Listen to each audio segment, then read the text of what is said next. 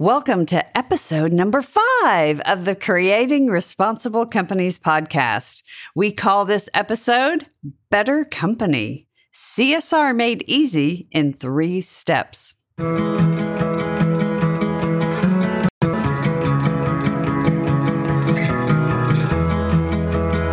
Welcome to the Creating Responsible Companies podcast, the only podcast that makes corporate social responsibility easy.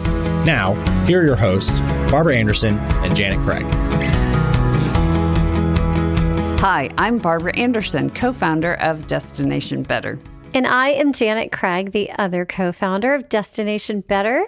And we are here to talk about CSR, or corporate social responsibility, and to break it down and make it easy, because it seems like a really big, complicated topic, and it even has a number of names, doesn't it, Janet? It has. I think we have a running list, and I think we're up to like 18 or something. We'll share it one day. That's right. Corporate citizenship, corporate responsibility, sustainability, corporate triple bottom line. That's right. There's so many. ESG for environment, social, and governance. I mean, it just goes on and on. Yeah. So we consider those all, when we talk about CSR or corporate social responsibility, all about the same things. Under our big umbrella. That's right. So we're going to provide a definition for CSR, how we look at it, and then jump into 3 steps, give you the overview of the 3 steps, and then jump into each of those to explain how you can apply those in any company of any size, public or private. That's right. So we are going to start with the simplest definition you'll ever hear for corporate social responsibility. And this is it. It's super simple. It's an intentional approach to business that unlocks hidden value for any company and its stakeholders. So your next question is, well, how? It's just by managing the impacts that company has on the environment and its human stakeholders. Those are employees, customers, the communities in which it operates, its suppliers, like everybody that supplies stuff to that business, and its owners or investors. Okay, so we'll read it one more time for everyone, since they're probably listening while they're driving or cooking like I do. It's an intentional approach to business that unlocks hidden value for any company and its stakeholders. And it's done just by managing the impact it has on the environment and its employees, communities, customers, suppliers, and owners. Sounds pretty simple. It sounds pretty simple. And so we're going to break it down now into 3 steps. CSR Made Easy in 3 steps. So, number 1, discover. Number 1, you discover your environmental and social impacts. Number 2, you prioritize those environmental and social impacts, and you especially look for risks and opportunities with each. And then number 3 is to implement. You create a strategy aligned to business value. So we've got discover, prioritize, and implement. So we're going to start first with discover your environmental and social impacts. That's right. Before we do that, though, I want to go back and make a note about something, and it's something that you and I talk about a lot. When we work with companies, small and large, and people say, oh, I don't know if I have time to do this or whatever, or I don't know if I'm doing it right. And so we found these like kind of 3 things that are almost just kind of like make-believe things that keep companies from, and companies are groups of people that work together, right? From really taking a look at what CSR is. And that is, number 1, they say they're going to do it. Oh, we'll get around to it. Or, yeah, I know we use too much of this or that or the other in our business. We'll get around to it one day. Well, there's no time like the present, right? And we're going to talk about this today, that there is a lot of hidden value in just taking a look at what that is. And when I say value, we really mean profitability. Number 2, they really don't understand what it is. And so they just kind of don't talk about it, like, oh, I don't know if I understand that. I don't know if I can have a conversation about that. So I'm just not going to talk about it. Well, it's there. It's not going to, you can't stick your head in the sand, right?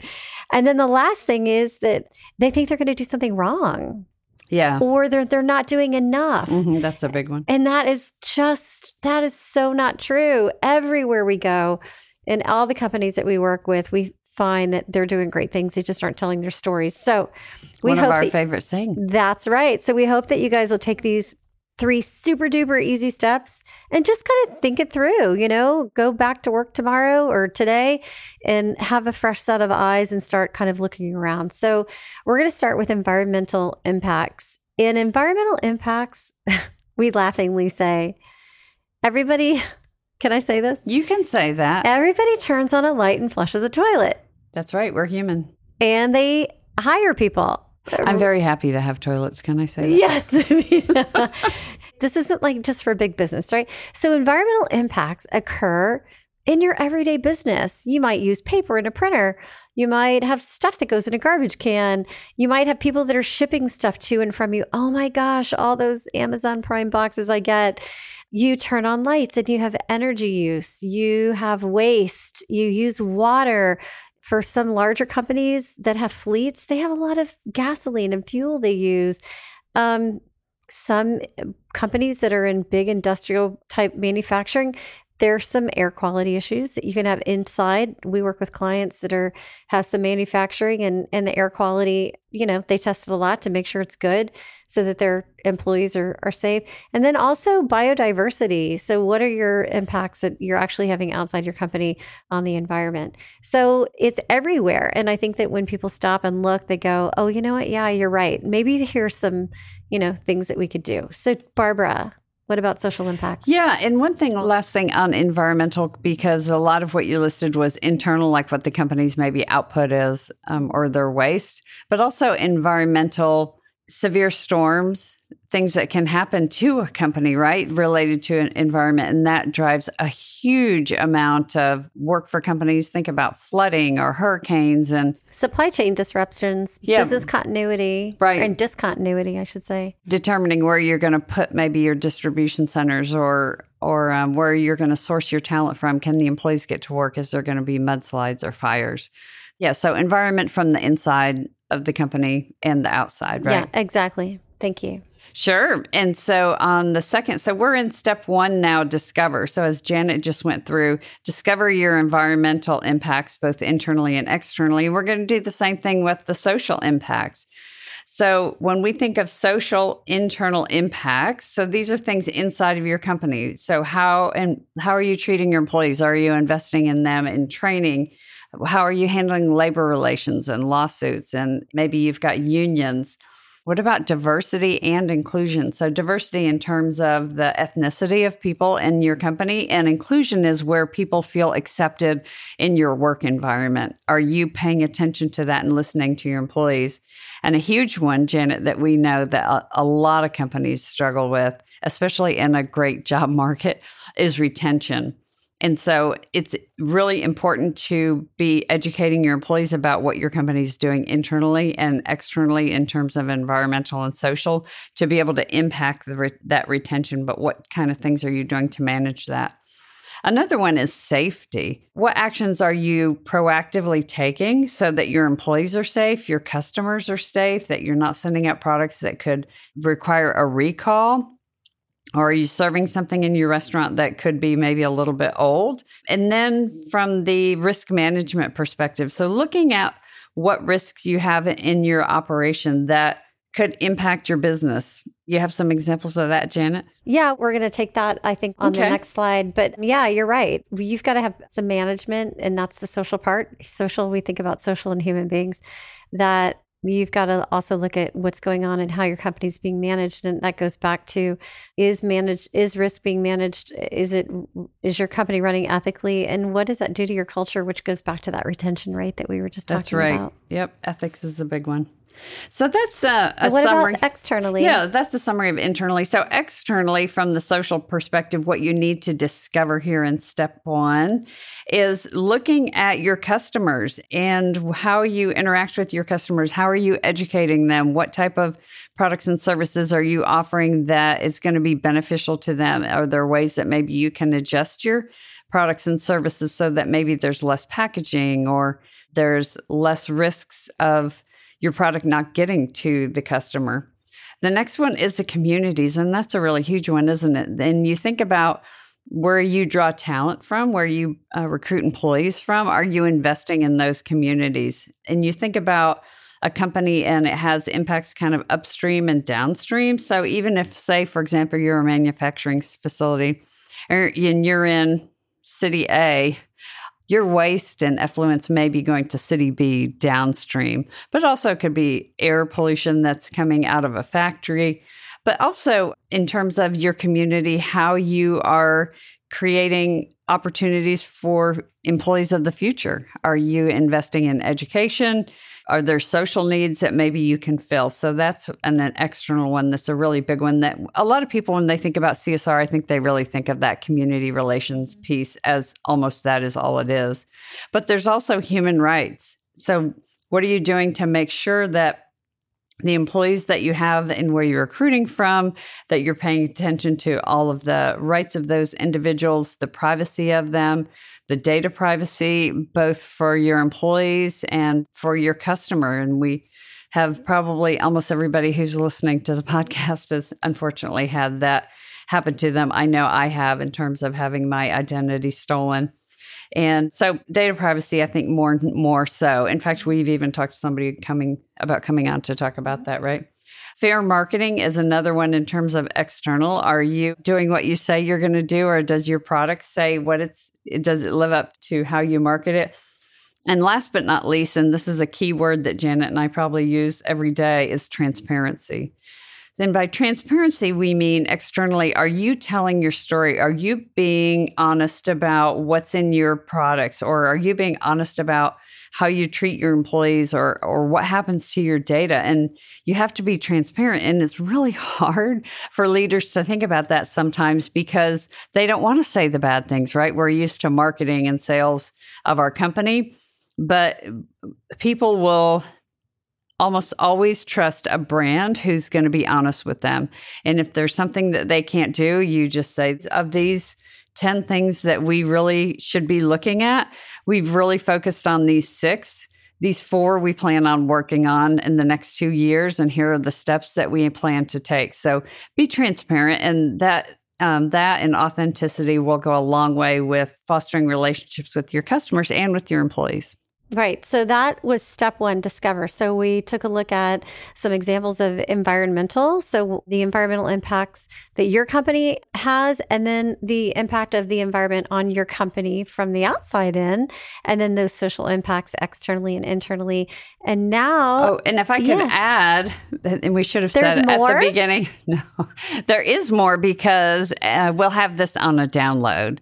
So people who have already been feverishly taking notes will actually have this as a free download and a resource on our website. And so it'll be at destinationbetter.com/5 for episode 5. I just heard a huge sigh of relief from people.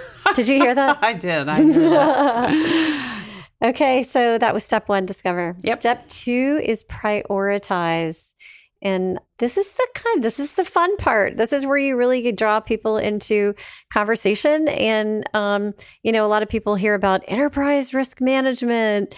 And yes, we have teams of people that do enterprise risk management, but we're going to give you an easier way to kind of just on the surface take a look at how you could be, and some questions, 5 questions to ask yourself to help you prioritize. So first, we're going to talk about what's a risk and what's an opportunity, and give you a little bit, some examples of those. And then we're going to take a look at those 5 questions you can ask yourself. So the first thing is, what is an environmental or social risk? Well, a risk is anything that's going to expose your company to some sort of negative impact.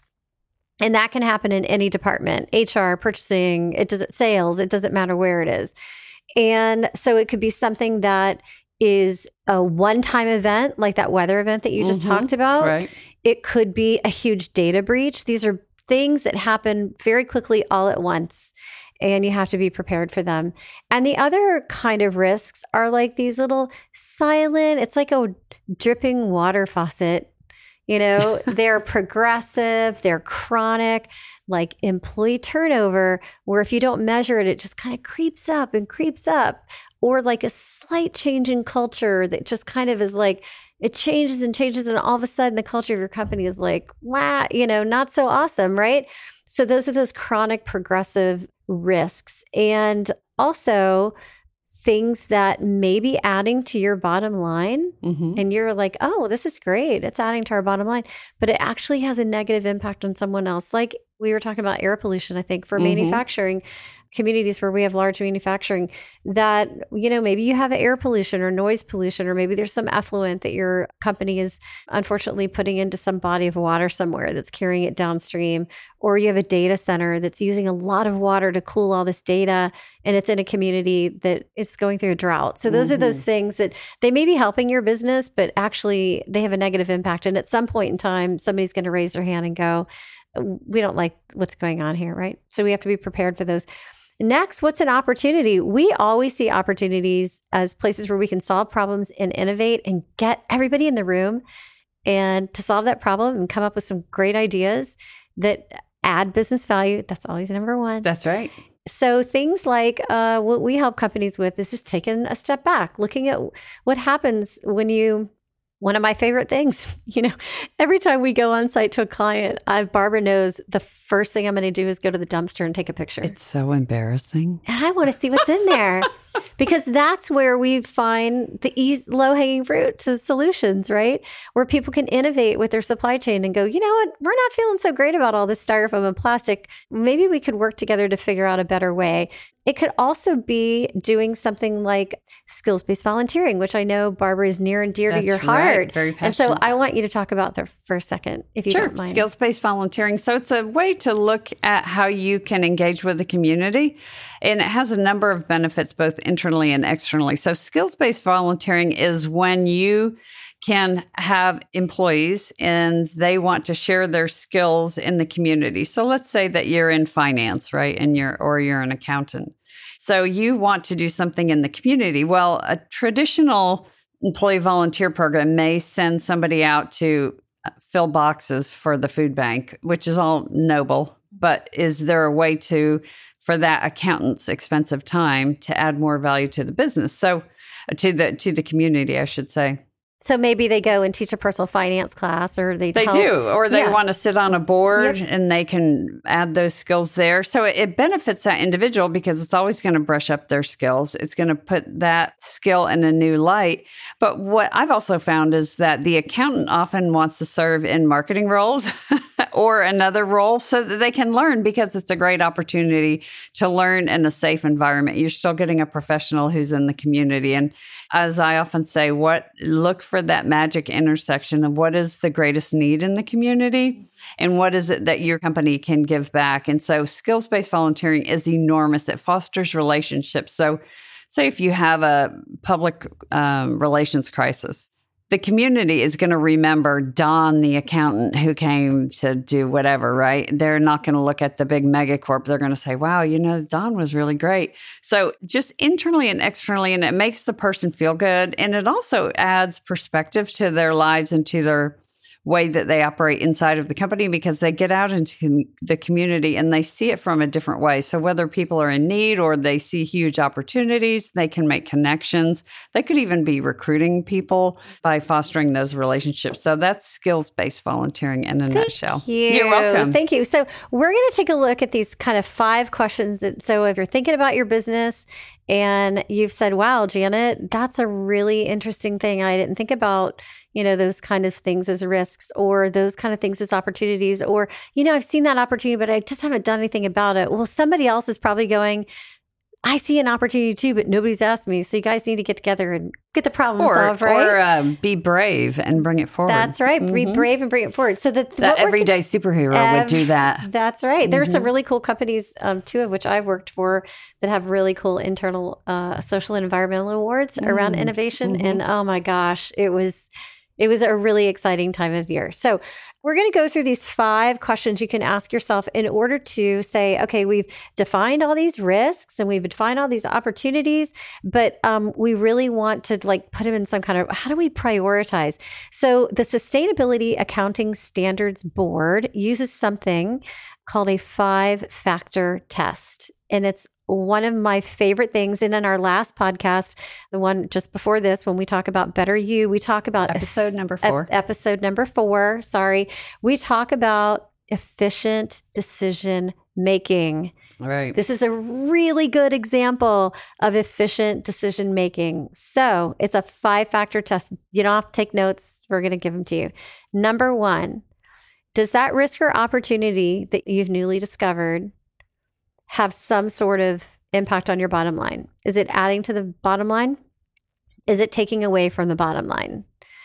That's number 1. Okay. Pretty simple. Number 2 is the legal part of that. Is there any kind of regulation pending or existing associated with that subject? We have clients that have global operations. Mm-hmm. And I know that every time we take a look at, just kind of revisit what's going on even from an energy perspective, that there is a lot of regulation that happens in their local markets that increases their tariffs on energy spend. Those are things that we take a look at some point in time. They're going to break through some sort of a threshold where they're going to go, okay, we got to do something about this, right? So number 1, does it add value to the bottom line or take away?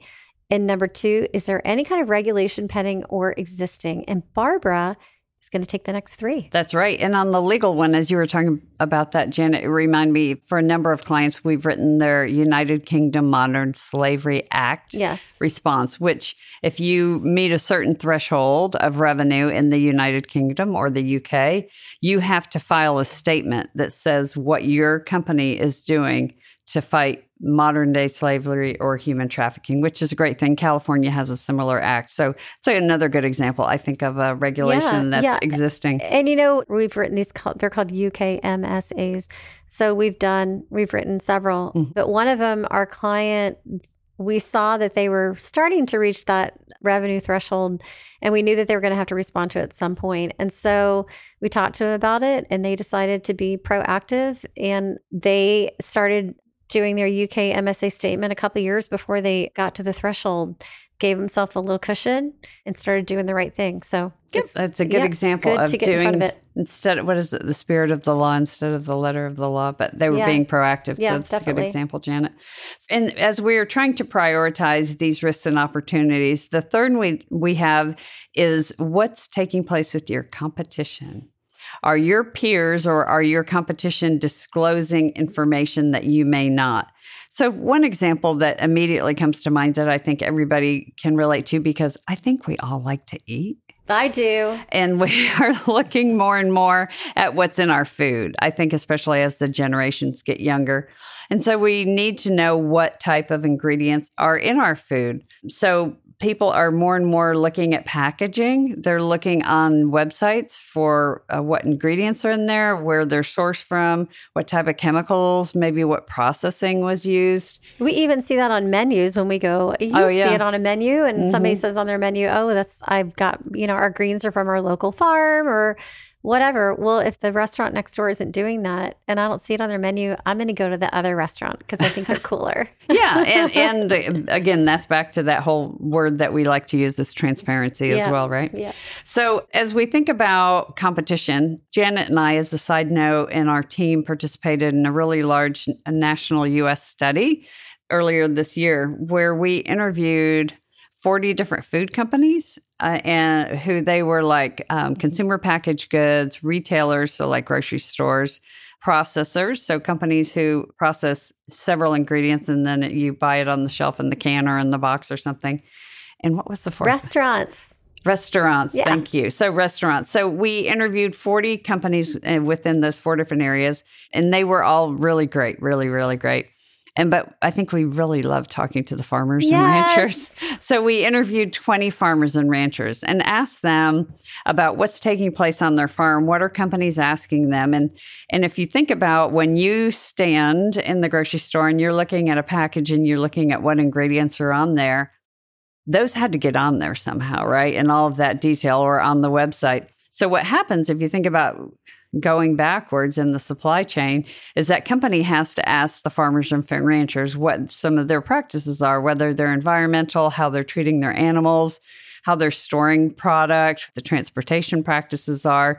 So the farmers, say if you grow beets, for example, then you've got 4 customers that you sell your beats to. Well, all 4 of those customers may be asking things in a different way, in a different time, different questions.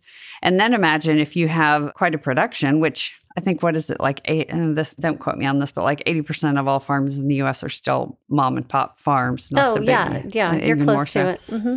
So say if you have 5 different things that you grow and you've got 4 customers for each of those, and you've got 20 different organizations asking you for data. So the moral of that story is that the companies are asking for this data because they see it as a way to compete, right? Competitively differentiate their products. Yeah. Shelf space, eyeballs. So you might, as you're standing in the grocery aisle, you may pick one product or another, or Janet just gave the example of a restaurant. So competition is one that you need to keep an eye on. How much are they telling their story about social and environmental? And I really don't get to watch TV much anymore. But every time I do, I don't think I sit through a full hour of commercials without seeing some product. And that is what they're focused on, is their social and environmental. It's not really on the products as much as talking about how they're good stewards of the land or that type of thing. And we know that millennials and Gen Zs are making up the majority of the workplace. And we also know that if you look at this from not only a place of competition with your competitors for like sales revenue, but what about talent? If that talent I had lunch with one of my kids today. That's right. You lucky devil. I know. And we had lunch with someone who's in finance, and we were talking through some different things for him, getting him set up for hopefully an internship and things like that, and a Sustainability Accounting Standards Board credential. That we were talking through different financial institutions, but the biggest thing that they talked about was culture. Oh, right. Yeah. Absolutely. Mm-hmm. Culture and how they're sustainable financing and all those things. They are not dumb. They know exactly what they're doing, what they're recruiting for. So that competition isn't always shelf space, although that's a really good point. Right? Mm-hmm. But if your company is doing really awesome things and you've got HR out there recruiting and they're not telling your sustainability story and your competition is, that is a risk with an opportunity attached to it. There you go. That's yeah. right. And having done college recruiting, I can say that I was always deliberate in giving after being a recruiter and then being the head of global corporate responsibility, I was always made sure that our HR team was armed with the information that they needed. So in terms of step number 2, prioritizing, we'll go on to the next one. The 4th item is stakeholders. And the question is, are topics being raised about some issue in your business? And so when we say stakeholders, a lot of times people think shareholders, but stakeholders really encompass everything from employees to customers, your supply chain, both where you buy things from, where you send things to, and then your investors or the owners of the company. And so what we see in large part, we talked about how we're starting to ask questions of companies. And certainly when people are recruiting or interviewing at companies, they're asking questions. And I had an example in my previous company, and a manager who was really engaged in our community initiatives. She came to me and she says, I'm getting more and more questions about this. She said, I had a candidate and we had this great interview. And at the end of it, he goes, listen, I see that you guys do all this stuff in the community online and you're looking at your environmental impacts. But is that true? Is it really? Yeah. He was wondering, I've interviewed at companies and then I found out it wasn't really true. So, which we call greenwashing. So it is important. And that was 10 years ago. That's amazing. I know it's more and more important today. So look at, and Janet we could do a whole episode about how shareholders are bringing topics to the companies in the form of proxies, right? Mm-hmm. So the last one in terms of prioritizing your risks and opportunities here in step number 2 is differentiation. So this is even more so on the opportunity side, which we always like to think that we're glass half full. But is there an opportunity to innovate? And what immediately comes to my mind is some consumer products companies. And every company, their responsibility is to make money and to return it to their investors, to the owners of the company. So they're looking for ways to expand. Well, a lot of companies, because in the U.S. market it's saturated, they're looking for creative ways to develop products outside of the U.S. And there's some of the consumer products companies who are going to developing countries and staying there for 2 or 3 months to really immerse themselves in what some of the challenges are that they're having so that they can develop products that meet those needs. While they are innovating and they're creating a new product that they're going to make money on, they also are really serving a community's need, right? So we know that, let's say in the case of soap, if you aren't able to wash your hands or you don't have a product or you don't have water to wash your hands, and this company can come up with something that will help kill germs so that your family members don't get sick and the bacteria can be cut down. So that's an opportunity for differentiation. It could also be in the marketing. And I know like we see commercials like, isn't it Walgreens? It has like, get a flu shot, we'll give a shot, right? And so there's a lot of those type of things. And there was also a few years ago, IBM, when it turned 100 years old, they actually sent teams to 100 different cities. Yes, this is amazing. Yeah, you tell that story. No, I don't want to tell the story, but I thought it was, and this is 10 years ago. Yep. At least. I thought it was just, what an amazing foresight. Yeah, so they sent employees, I think for around 3 to 6 months at a time, to really do deep dives in cities to see about their infrastructure, how they were doing in terms of their technology, to advise, to help them streamline their systems. And it was brilliant. It was a volunteer, air quotes, volunteer project, but I'm sure they fostered those relationships if there was a need that IBM could fill. But it was done with the intention of, this is a way, as we talked about, that magic intersection, right, of what do you uniquely provide and what's the greatest need. And so we know a lot of cities and counties, the government infrastructure was built whoever knows how long ago and are often kind of behind the times. So they saw that as a way to give back. I think we could do a really cool show on innovation because I have so many stories I want to tell right now, but I know that we need to move on. So I'm going to make a promise that we're going to do a whole thing on innovation. I'm going to write it down. And really show how these groups of people, like we know someone who works in logistics and distribution, and oh my gosh, the bubble wrap that they were using. Well, one of the employees is like, geez, we're using a lot of plastic.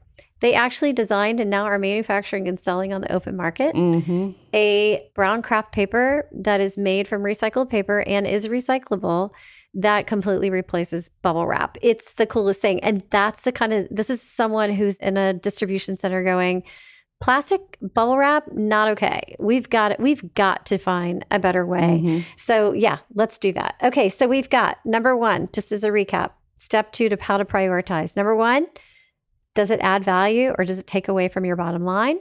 Number 2, is there any kind of regulation pending or existing that may have an impact on your business in this specific topic that you've identified? Number 3, are peers already disclosing this information? Like, is your competition already doing this and you're just not doing it? Number 4, is the topic being brought forward by any of your stakeholders, customers, suppliers, employees in the community, your investors?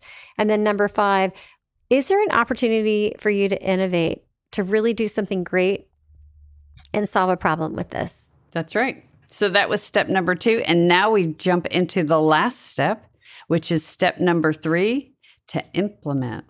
So in order to implement, you want to develop a strategy. And this is really, I think, for a CSR professional, this is super key because by developing a strategy that's relevant to what your business needs are in the 5 different areas that we talked about last, Janet, this is where you build your infrastructure to be able to say no to all the 100 people who come to you in the course of the month, say, hey, I have an idea. And then when you explain it to them of why your strategy is adding value to the business, how it is, especially if you can calculate it and use your favorite 4-letter word data to prove it to them, then they're like, oh, well, that makes total sense. Otherwise, you're almost defenseless. So you really do need a strategy and then to implement that. So we've got 4 steps on this. And everything that we do in terms of strategy, we want it to add value to the business. We should write down like our 10 top favorite sayings. We should. And that's the first one. Data, ROI, value to the business. That's right. So everything that you do in your strategy, tie to business value. And as Janet said, it will hit the bottom line, but it may not be a direct hit to the bottom line, but you want it to tie. So in terms of the company's reputation, so if you think about the reputation in the community, and even if it's not a reputation that's with a consumer product, but when you need to go to the government and get things done, let's say, for example, even just like local city council. We know of companies here in St. Petersburg, in sunny St. Petersburg, who have done everything to the letter of the law, like maybe wanting to develop a building, but they haven't fostered those relationships. So when this new company comes in, they're like, hey, look at this beautiful facility we're going to build, and it's going to be fabulous. And the locals are thinking, I don't think so. We don't know who you are. We don't know if we want you in our community. So reputation and everything around business value, whether it's your employees, whether it's the things that you take on in your company to add value, so it can be something, as Janet said, maybe saving expenses with buying different products for packaging. And also, and we talked about this in our previous episode, Better You, is when you really understand people that are on your team. So you've discovered this risk or opportunity. You're not the only person who's addressing this. There are other people that have to be brought into this in your company. One of the things that we need to really know is how that other person or department is compensated or adds value to the business, so that you can figure out where exactly it is that you can help add value to the business, right? Maybe we talk a lot about this because it's such a simple example, employee turnover or energy cost or, whatever, but really understanding who is tied to that risk and opportunity, everyone who's tied to that risk and opportunity, in how their department either makes money or spends money or uses money or down to sales, right? So really understanding that, having a good knowledge.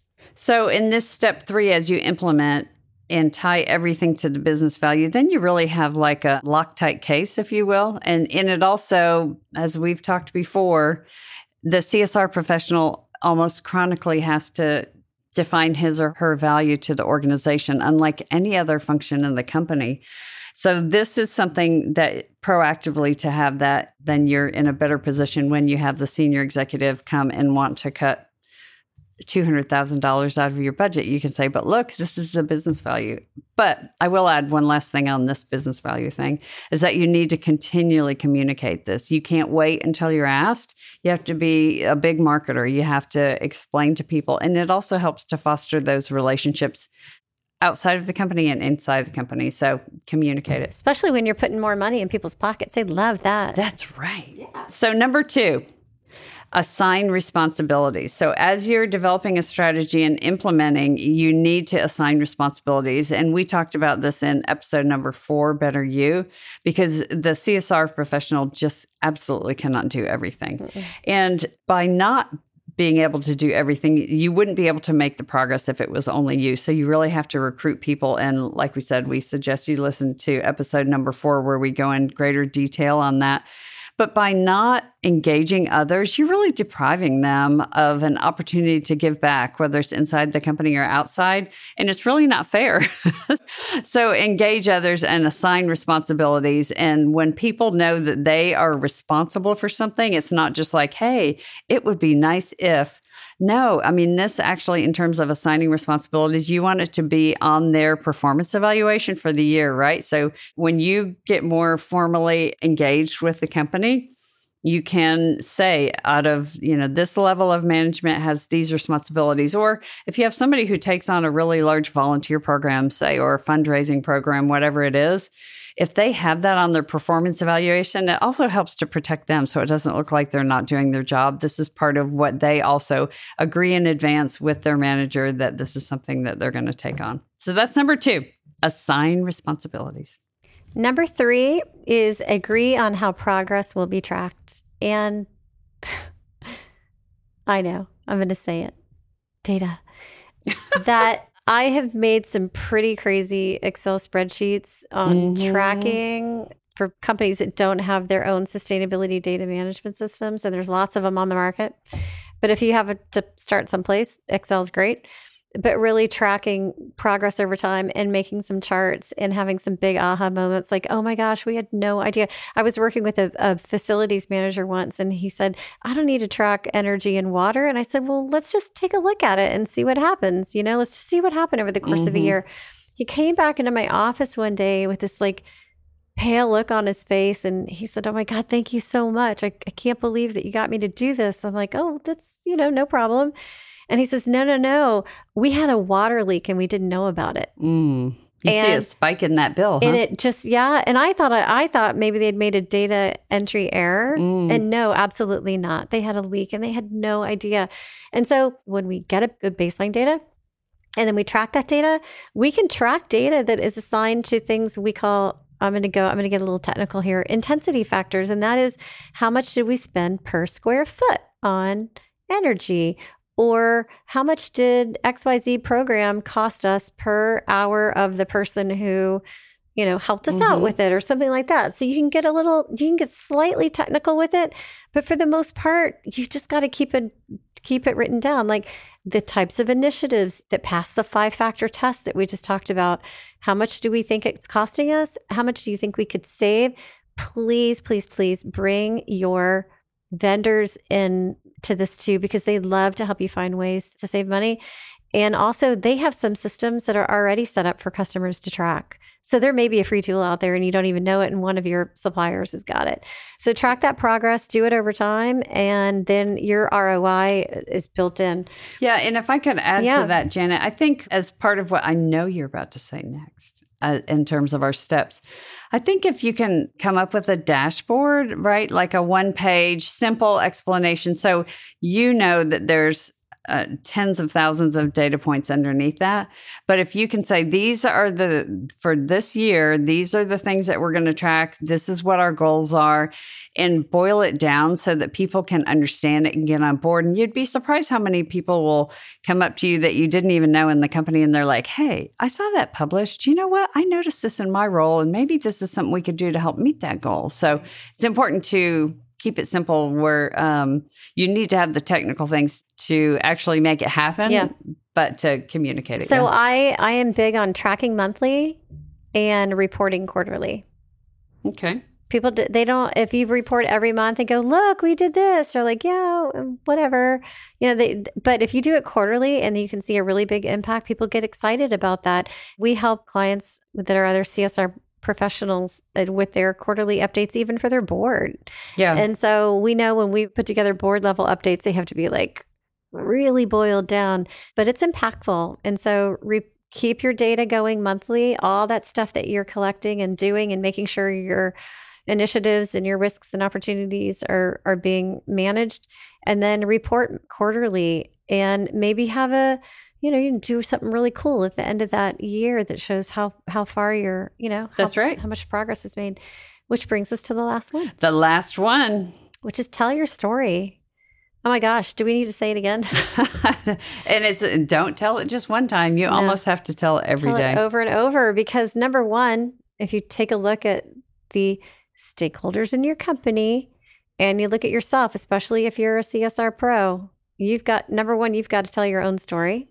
Right? This is why I'm here. This is what we're doing. Yeah, you have to justify your existence, unfortunately. That's the fact of the matter. Yeah, so telling your story isn't just for what's the story that we're telling to our customers and suppliers and communities. Mm-hmm. It's what are we doing internally? What am I doing as a professional, number one? Number two, inside my company. Number two, what's my company doing inside my company? Because there's things that we talk about inside companies that we don't talk about outside companies, and that's okay. And then number three, what are we doing outside our company? That great innovation story, that great community impact story, how you're managing social and environmental stuff, how, like Barbara said at the beginning, so you found 10 things, you're doing 6 really well. Talk about the things that you're doing really well and give some quarterly updates on the 4. Yep. Or an annual update. Yeah, and some ways to do that too. There's a number internally and externally, and we'll focus more in the future episodes about communications, but things as simple as like infographics, make it visual for people, right? And when you're in meetings, integrate what you're doing and work it into the conversation that you have. And so it's not like one big push that you have. It has to be something ongoing. So tell that story. Absolutely. Those are gold mines there. Okay, so step 1, discover your environmental and social impacts. Step 2, prioritize them with that fabulous 5-factor test. And step 3, implement them with business value, assigning responsibilities, agreeing on how stuff is going to be tracked, and then the big carrot at the end, right? That's Telling right. your story. Tell your story. Hopefully these 3 steps, as we said, we'll have them in a download that you can go to destinationbetter.com/5 to download this tool. And we hope it gives you some framework, whether you're a CSR professional at a really large company, if you are a small company and you just don't know where to begin, you can pick some of these and run with those. And the one thing we always say is just keep it relevant to your business. Think about what's taking place in your industry. But we believe in you. We believe that you can create a better company. And we're providing these tools so that others can take these and run with them and make a difference, because we really want to make a big impact around the world. And by taking these tools that are on our computers and sharing them with others, we are just astounded at what can happen. And I've seen it before in other initiatives where you give information and let people run. And we're excited to hear how others will be able to use this information. And so let us know on our social channels. You can go to our website. We've got that multi-generational friendly website, don't we, Janet? We do. You know, we have to practice what we preach ourselves. So if we say that we're going to track our progress, we need our listeners to help us track our progress. Mm-hmm. And so tell your story, share it on social media, go to the Say Hello tab on our website and click on that little button and just leave us up to a 3-minute voicemail. Tell us how to get in touch with you. And tell us your story. We want to hear. Share us with us on Instagram. Send us some pictures. Join our community on our Facebook group. Yeah. And I think that's another great place to learn what others are doing in our Facebook group. It is a free group. It's gated, so we want to make sure that folks who are coming in for the right reasons. But it's growing quickly, and so we're excited to see the interaction of the people in there. So thank you for listening to us today on this episode, Better Company, the second in a 2-part series. And we called it CSR Made Easy in 3 Steps. We'd love to have you share this so that others can benefit from these 3 steps. We'd love to have you ask questions and clarify things. We're here as a resource for you. So thank you for listening. And until next time. Thank you for listening to the Creating Responsible Companies podcast. Find tools and additional episodes on our website, destinationbetter.com. If there's a topic you'd like us to cover, leave a voice message on our contact page. Don't worry, Barbara and Janet aren't millennials. They actually listen to voicemails. Don't forget to follow us on Facebook, LinkedIn, and Instagram.